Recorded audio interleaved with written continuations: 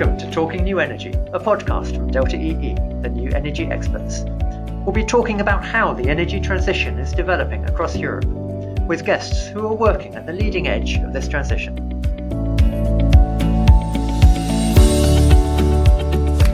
Hello, and welcome to the podcast. Today, we have a new format for you, the Delta EE debate. The theme of today's debate, the winners and losers from the electrification of transport. So we'll be debating how three big established industries are coming together. The electricity industry, specifically electricity retailers. Second, the automotive industry, specifically the car manufacturers or OEMs. And thirdly, the oil majors, who we're all used to buying petrol and diesel from their forecourts. So as transport becomes electrified, these three industries are coming together. And the question we're going to explore is whether they nicely come together like three jigsaw pieces of jigsaw puzzle slotting together, or is it more like three circles coming together with overlapping Venn diagrams, and are we going to see one industry take chunks out of another industry? To explore this, I'm welcomed by three of my Delta EE colleagues who are going to put forward their views, and we'll see at the end whether this is a collision with winners and losers or a nice coming together of three complementary industries. My first guest is Alexander Lewis-Jones. Hello, Alex. Hi, John. Thanks for having me. Second, Kate Armitage. Hello, Kate. Hi, John. And third, Abhishek Sampat. Hello, Abhishek. Hi, John. Hi, Alex. Hi, Kate.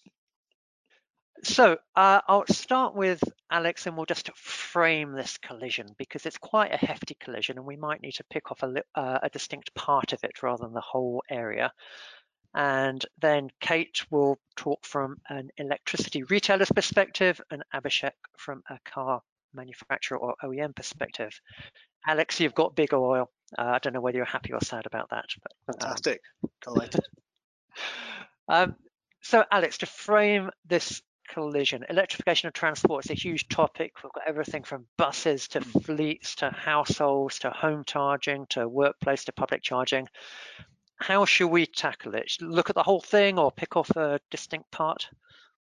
Sure. So, not a day goes past without seeing another type of new electric plane or electric ferry. So there's lots of different angles. I think today we'd like to focus on EVs in terms of the B2C car driver. So like all of us who drive cars, that should be our focus today. And when we talk about that value chain in this space, I'd like to talk around mobility and specifically how we get around in these electric vehicles. And to do that, well, we need to have the cars themselves, and we need to have the energy to drive those cars. And the bit in between is the charging sector, and I think that's where the most interesting debate is going to be held. And if we're talking about households, Alex, you and me driving our cars around, then presumably we need to talk about charging at home and also charging, public charging when we can't charge at home. Sure. Yeah, so when we start analysing the EV charging market, loads of different products and services in there, and I'm sure we'll cover lots of them off today, but it's the easiest way to define it is by location. So where's your car parked the most? Probably at home, and then also at work, but also in public spaces. I think here the key interesting collisions will be in charging at home and charging in the in the public spaces. Okay. So we'll focus the debate around B2C, around households, around you and me or listeners with their own car. I'm actually looking at changing my car at the moment to an electric car, so maybe I can bring in one or two of my personal experiences into the discussion. And household charging at home and charging publicly. Abhishek, let's start with you from an OEM perspective. And you used to work for an OEM, so you're well qualified to have that perspective. So are OEMs going to stick to their knitting and carry on making cars, albeit with an electric drivetrain rather than an internal combustion engine? Or will we see car manufacturers seeing this as, wow, what an opportunity to do more, to take a chunk out of the electricity sector? What do you think? I think in an ideal world, every car OEM would like to be able to branch out into, I guess, services that affect their vehicles and their products, because it's a revenue opportunity for them and it's a diversification opportunity. We're seeing examples of that now with Elli by Volkswagen and Tesla, with Tesla Energy and Nissan as well.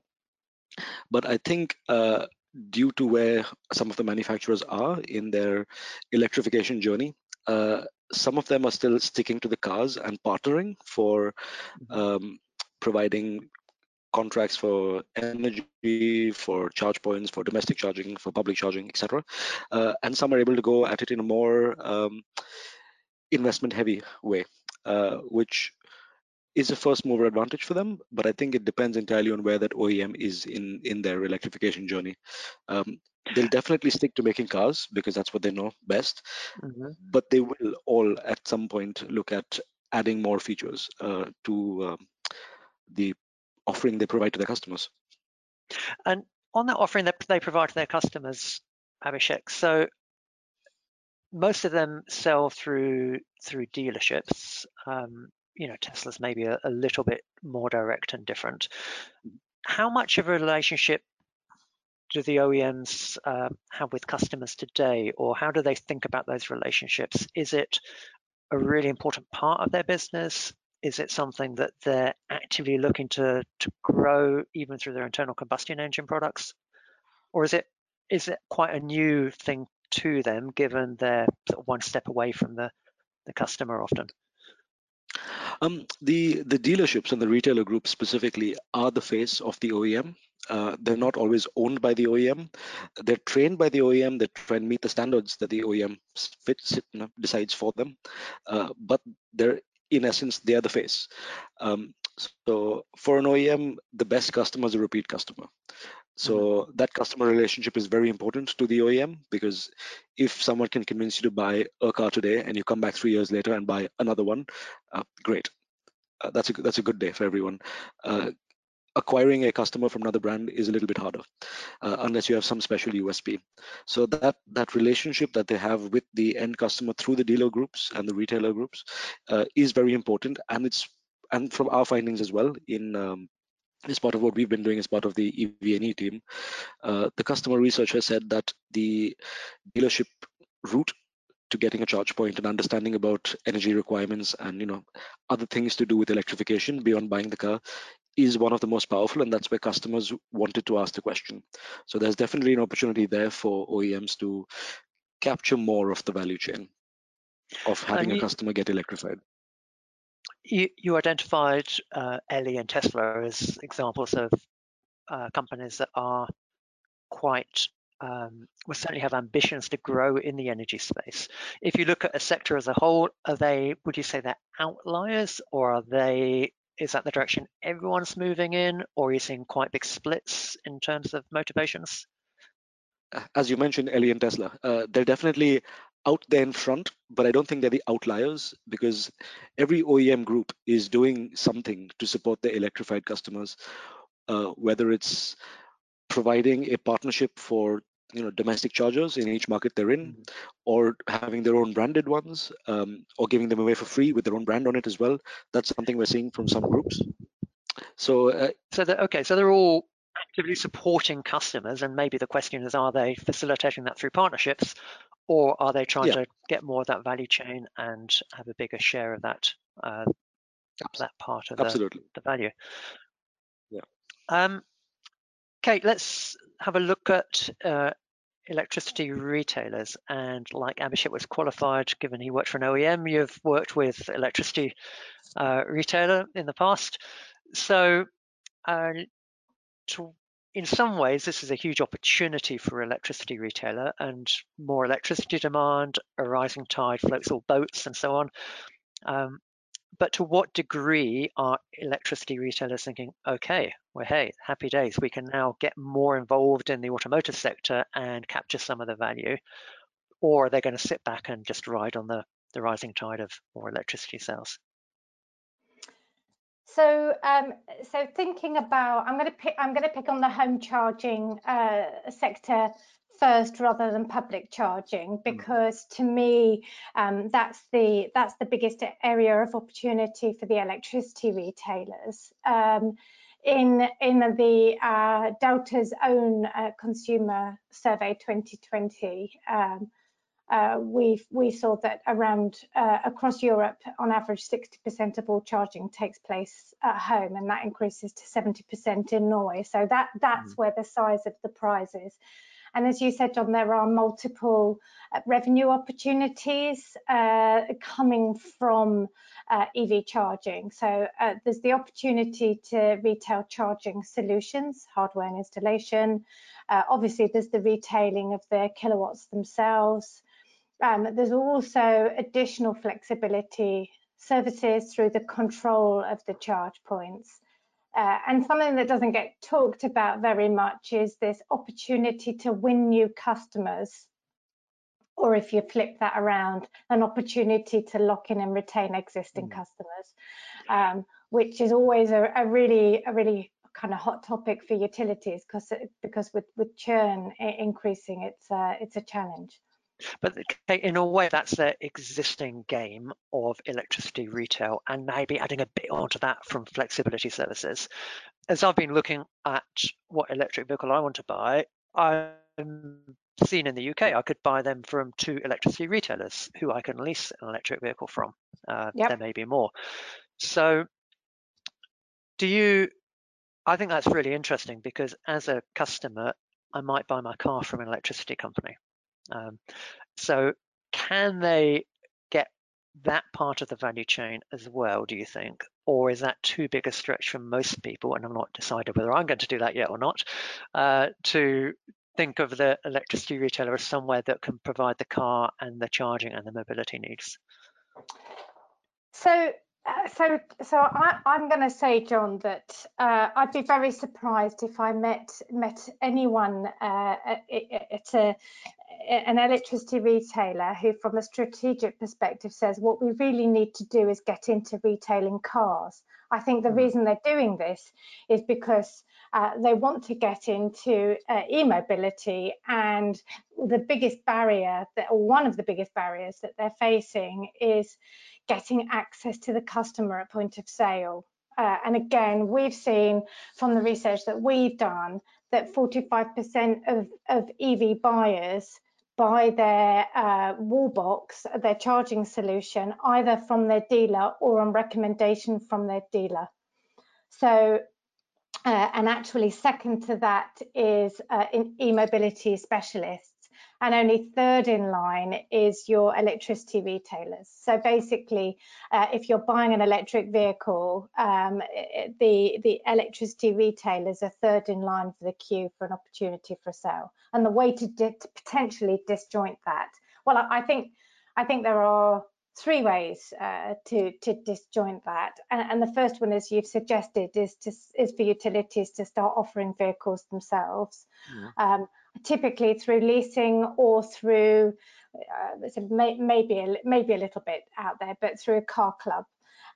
So we were talking recently about Deweycar, which was an offer from Alpiq in Switzerland, where you could lease your electric vehicle and get your wall box and electricity all paid for in a monthly sum. So that's great. That's how Alpiq can cut out this problem of not being in the dealership and go straight to market.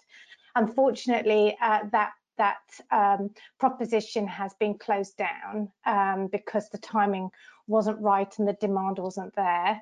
You've referenced the UK, so we've got Octopus EV Leasing in the UK who are doing similar. I haven't seen the results of that. And then a slightly different approach is Innogy, who have opened up a car club called Innogy Go in Poland. So again, it's a way of disrupting that value chain. I think for me, it's The timing is definitely not right. Will it ever be right? I'm not sure. I think it's much more practical for the electricity retailers to either form partnerships with the OEMs, or the other strategy that has been particularly successful, I would say, is to purchase charge point manufacturers and installers who actually already have relationships with the OEMs, and therefore they're buying their way into that market. Okay, so I guess a summary of your main point there is that electricity retailers may move into the value chain, but it's primarily to get in the channel for their core product, which is electricity sales. I believe so, yeah.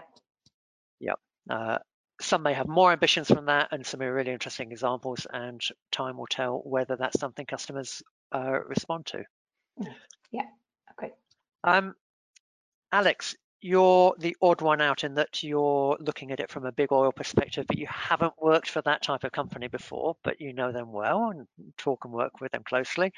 So if we look at big oil, then they have been and will continue, as you said, to sell petrol and diesel from their forecourts.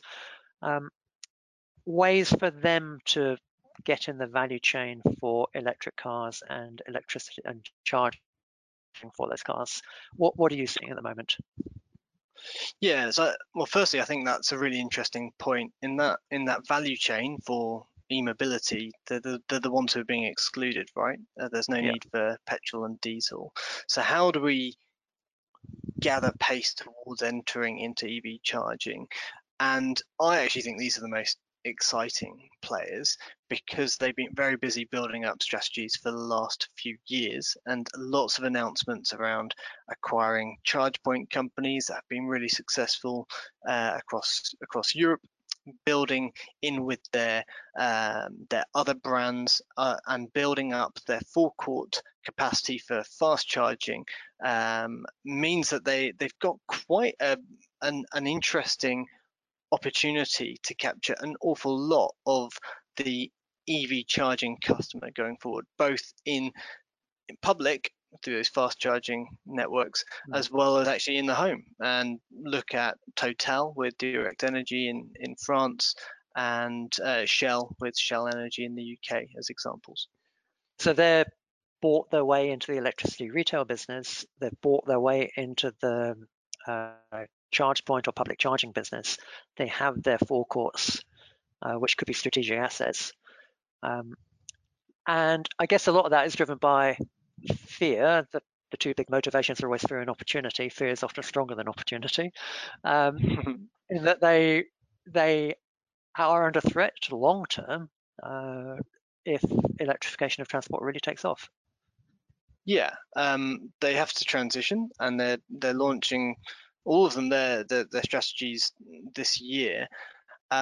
There is a potential large prize there, and here I would steer towards something that all players are active in. But again, DC fast charging, these really high-powered charge points, that is the most similar in the customer experience to, say, petrol refueling today. So if they make a greater move and a greater investment to install lots of banks of charging hubs across the road networks of Europe, I feel that could actually be the most lucrative in terms of getting profitable utilization of your public charging assets in, say, 10 years' time. And we know that automotive players are there. We see the Ionity network. We know that other utilities and energy suppliers, like Kate was mentioning, are active there too. But the oil majors might already have the locations, so they might be one step ahead if they can capitalize on that. That's interesting. So if we just look at public charging for a minute, then, as you've said, we see oil companies, energy retailers, car manufacturers all investing in public charging, particularly high-powered public charging. This is a new area. It's a new space. question to all three of you: are we going to see a single winner here, or of the three types of companies, which one's going to dominate, or is it very much like the Wild West at the moment and it's too early to say and the battle will be fought out over the next years? What do people think? I'll jump in first. As of today, I think the oil majors have the advantage because of the three. They are the ones who are already hosts. They have the locations. They're used to retailing fuel. They have the convenience stores. They have the correct locations. All the other retail partnerships that will enable them to generate additional income. I don't want to put words into Abhishek's mouth, but I think OEMs are in this space. I won't, and when I say OEMs, really, I'm talking about Ionity, not Tesla. But that consortium. For those of listeners OEMs, that don't know, Ionity, that's a consortium of European car manufacturers, exactly, or mainly European. Exactly. Not only, and it's high-powered chargers, real premium charging experience, and they're building across the whole of Europe. They're doing that I would say not because they have a desire to sell kilowatts, but because they have a desire to sell premium cars and a premium charging experience to go with it. Abhishek, Kate said you didn't want to put words in your mouth, but would you agree with those sentiments? I would actually. I fully think the Ionity network is there to enable customers of those OEMs to charge more conveniently, and convenience is what's going to actually sell cars. So OEMs doing it to support their car sales and their customer experience. Yeah. Oil majors doing it because they're very much is part of their core business today, and they can leverage that. Utility stroke electricity retailers, views from anyone in terms of their activity in this space? Well, there's no shortage of electricity retailers and utilities across Europe who have all expressed a desire to become involved in public charging and have put some really ambitious targets out there in terms of tens of thousands of charge points, which of course is good news because we need that volume of charge points and we need that volume of investment if we're going to satisfy what the EV driver needs. It's actually very early days. None of those networks are profitable at the moment that I'm aware of. So this is very much a speculative play, very much a land grab. My question mark comes from Fulton, which is probably one of the earliest and most mature public charging networks in Scandinavia, and they divested their public charging interest to Infra Capital, and it's now rebranded Recharge. So they've exited that market. So my question is, will there be more exits as the going gets tough? Yeah. And can I just come in on that, because that is an interesting point there around public charging networks, and with that one, correct me if I'm wrong there, Kate, but this was around the slow speed charging, the AC networks. Yeah. So we're increasingly seeing this divergence between the local networks where you might be parked for many hours at a time compared to the really fast forecourt style approach. And for me, my money's on these large high-powered charging hubs. We saw one launched only last week, which was a combination between Tesla, who most of us will know, but also Fastned, this public startup from the Netherlands that has an ambition of installing 1,000 charging stations across Europe. And yeah, currently they're not being owned by anyone who's an oil major or a utility, but they are, they're starting from scratch and building a pretty strong name for themselves in that space. So maybe there'll be some standalone players too. Okay, so really that public charging and the difference between the slower AC and the fast DC, really interesting battleground. if we come back to the home charging, which Kate, you pointed out, that's where the majority of charging will take place. So I'm going to summarize the discussion so far as electricity retailers will add on some services to their commodity around that. Automotive, some will really become energy companies or try and become energy companies. Others will partner to offer customer convenience and an all-in-one service at the point of sale of the car. Question mark over whether energy retailers can do more than the energy related part of it. And from Big Oil, Alex, some of them are already energy retailers, buying some really interesting companies and really trying to grab a big chunk of that value chain themselves. So if we think about those, are they pieces of jigsaw puzzle slotting neatly together, or are they circles taking chunks out of each other?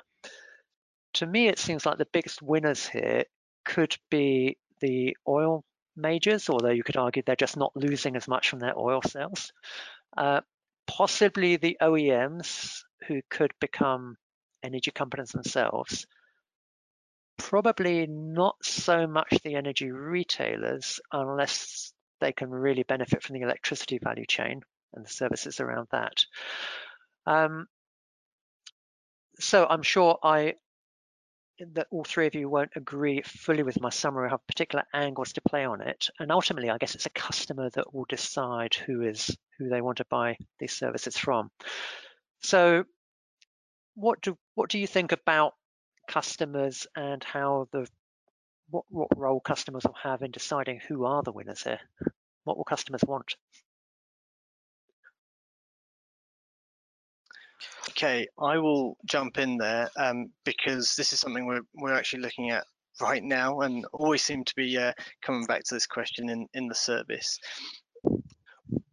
Starting from public charging, I think there's a lot of disruption is going to happen around how customers access and use charge points. And I think if you jump towards 10 years time, we can envisage a world where charging is just so seamless and so simplistic, and we don't have all these teething problems, which talk to any EV driver and they'll talk to you about lots of different networks and how they've had various challenges.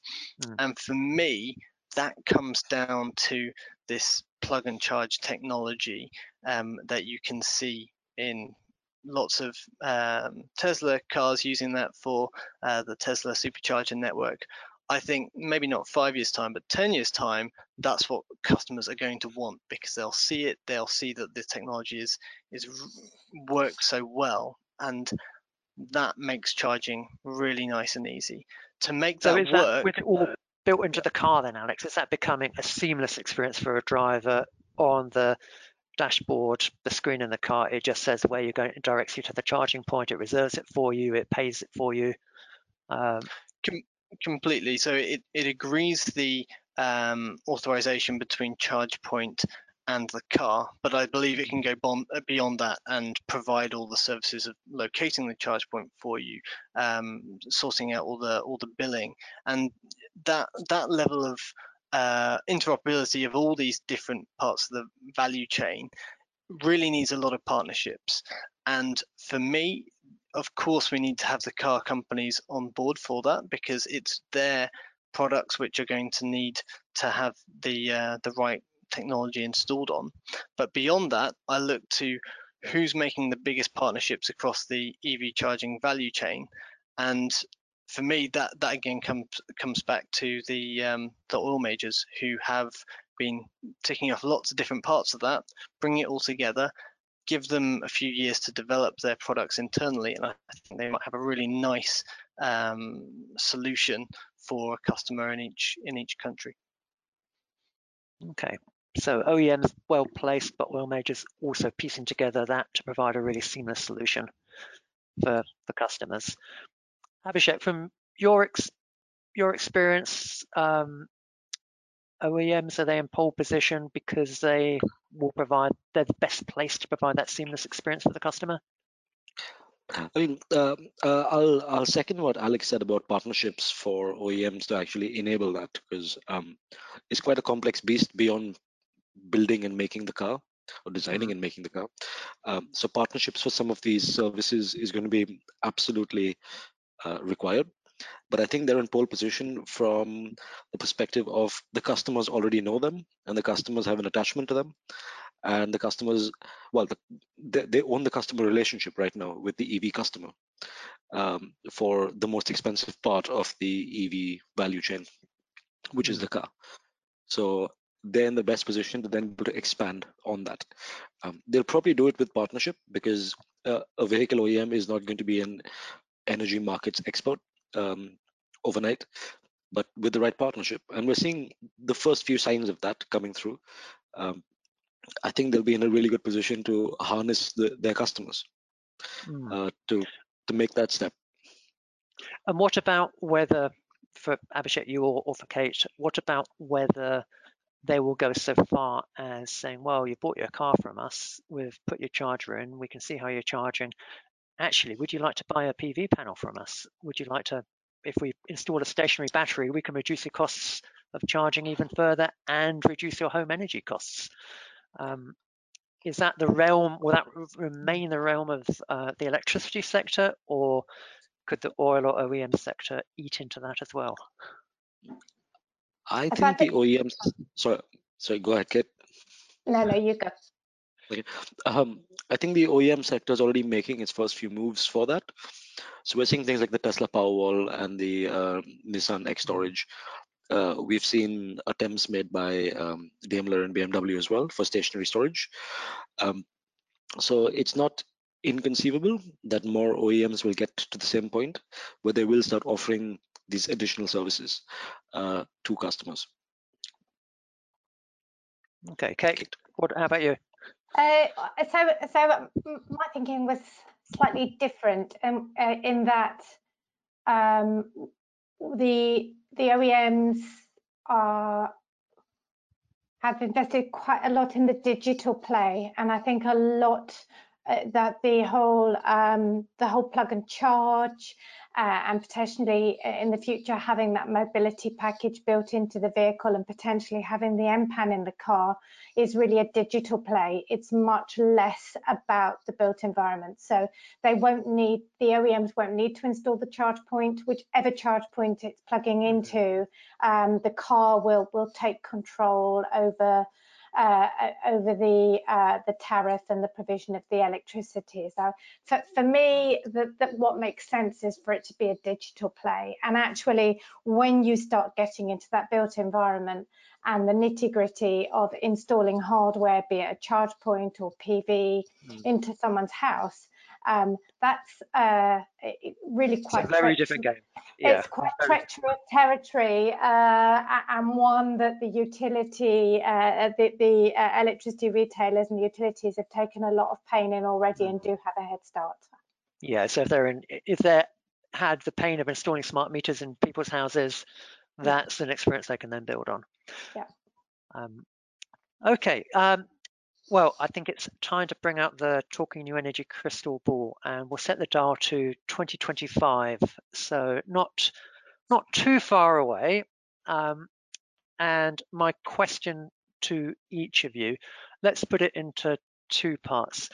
Where will the biggest collision be in the different areas we've talked around? So public, home, the home ecosystem, PV and battery, etc. Where will the biggest collision be? And of the different types of companies we've talked about, who do you think is going to be the biggest winner here? So a little bit simplistic, but let's see what you come up with for 2025. Alex, let's start with you. Okay, for me, the biggest collision is actually in the access of public charging networks. And that currently is fought between lots of different apps, and I see that evolving quite quickly. And because of the opportunity for entry into that space and the amount of interest in having that customer relationship, we're going to see an increase in the number of players entering over the next few years. And I would point to news from today of Lexus Charging being the latest app to launch, focused for Lexus owning customers, with over 85,000 charge points available. Who's going to be the winner? I think it's whoever can win in the digital space. Ultimately, honestly, I would say if Google has the capacity or interest to champion it, I cannot see anybody beating Google to that top spot. Okay, really interesting angle, Alex. Thanks. Abhishek, let's go to you and then to Kate. So biggest area of collision and who's most likely to win? Well, I think the biggest area of collision will be between the OEMs and charging infrastructure providers, whether that's public or domestic, because there's an obvious need for each other to survive for either of the two groups. And going back to what you said earlier about, is it a jigsaw or a Venn? I think it's a bit of both at the moment.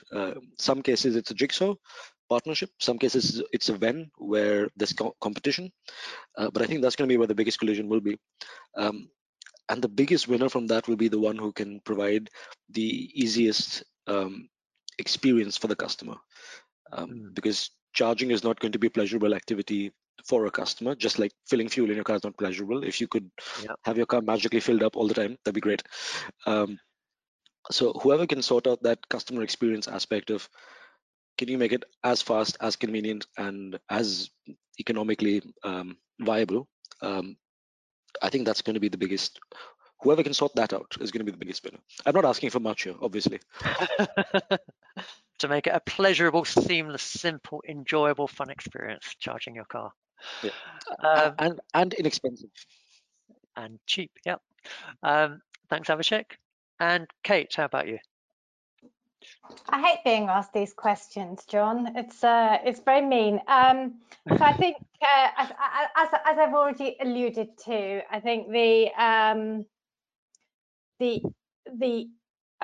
2025 is actually when the expectation is that ISO 15118, which is the standard that underpins this seamless plug and charge technology, will be introduced to market. So when you said 2025, I gave a little bit of a smile, because I really feel that that is going to be the biggest collision in the future. And I would add into that my expectation is by 2025, the EVs are going to be business as usual for the OEMs. So they'll have got their R&D done, they'll have got their factories in place, they'll have got supply all their materials, their supply chain, and then they'll be really focusing on starting to squeeze the extra value. So, so I think that's going to really cause quite a lot of ripples.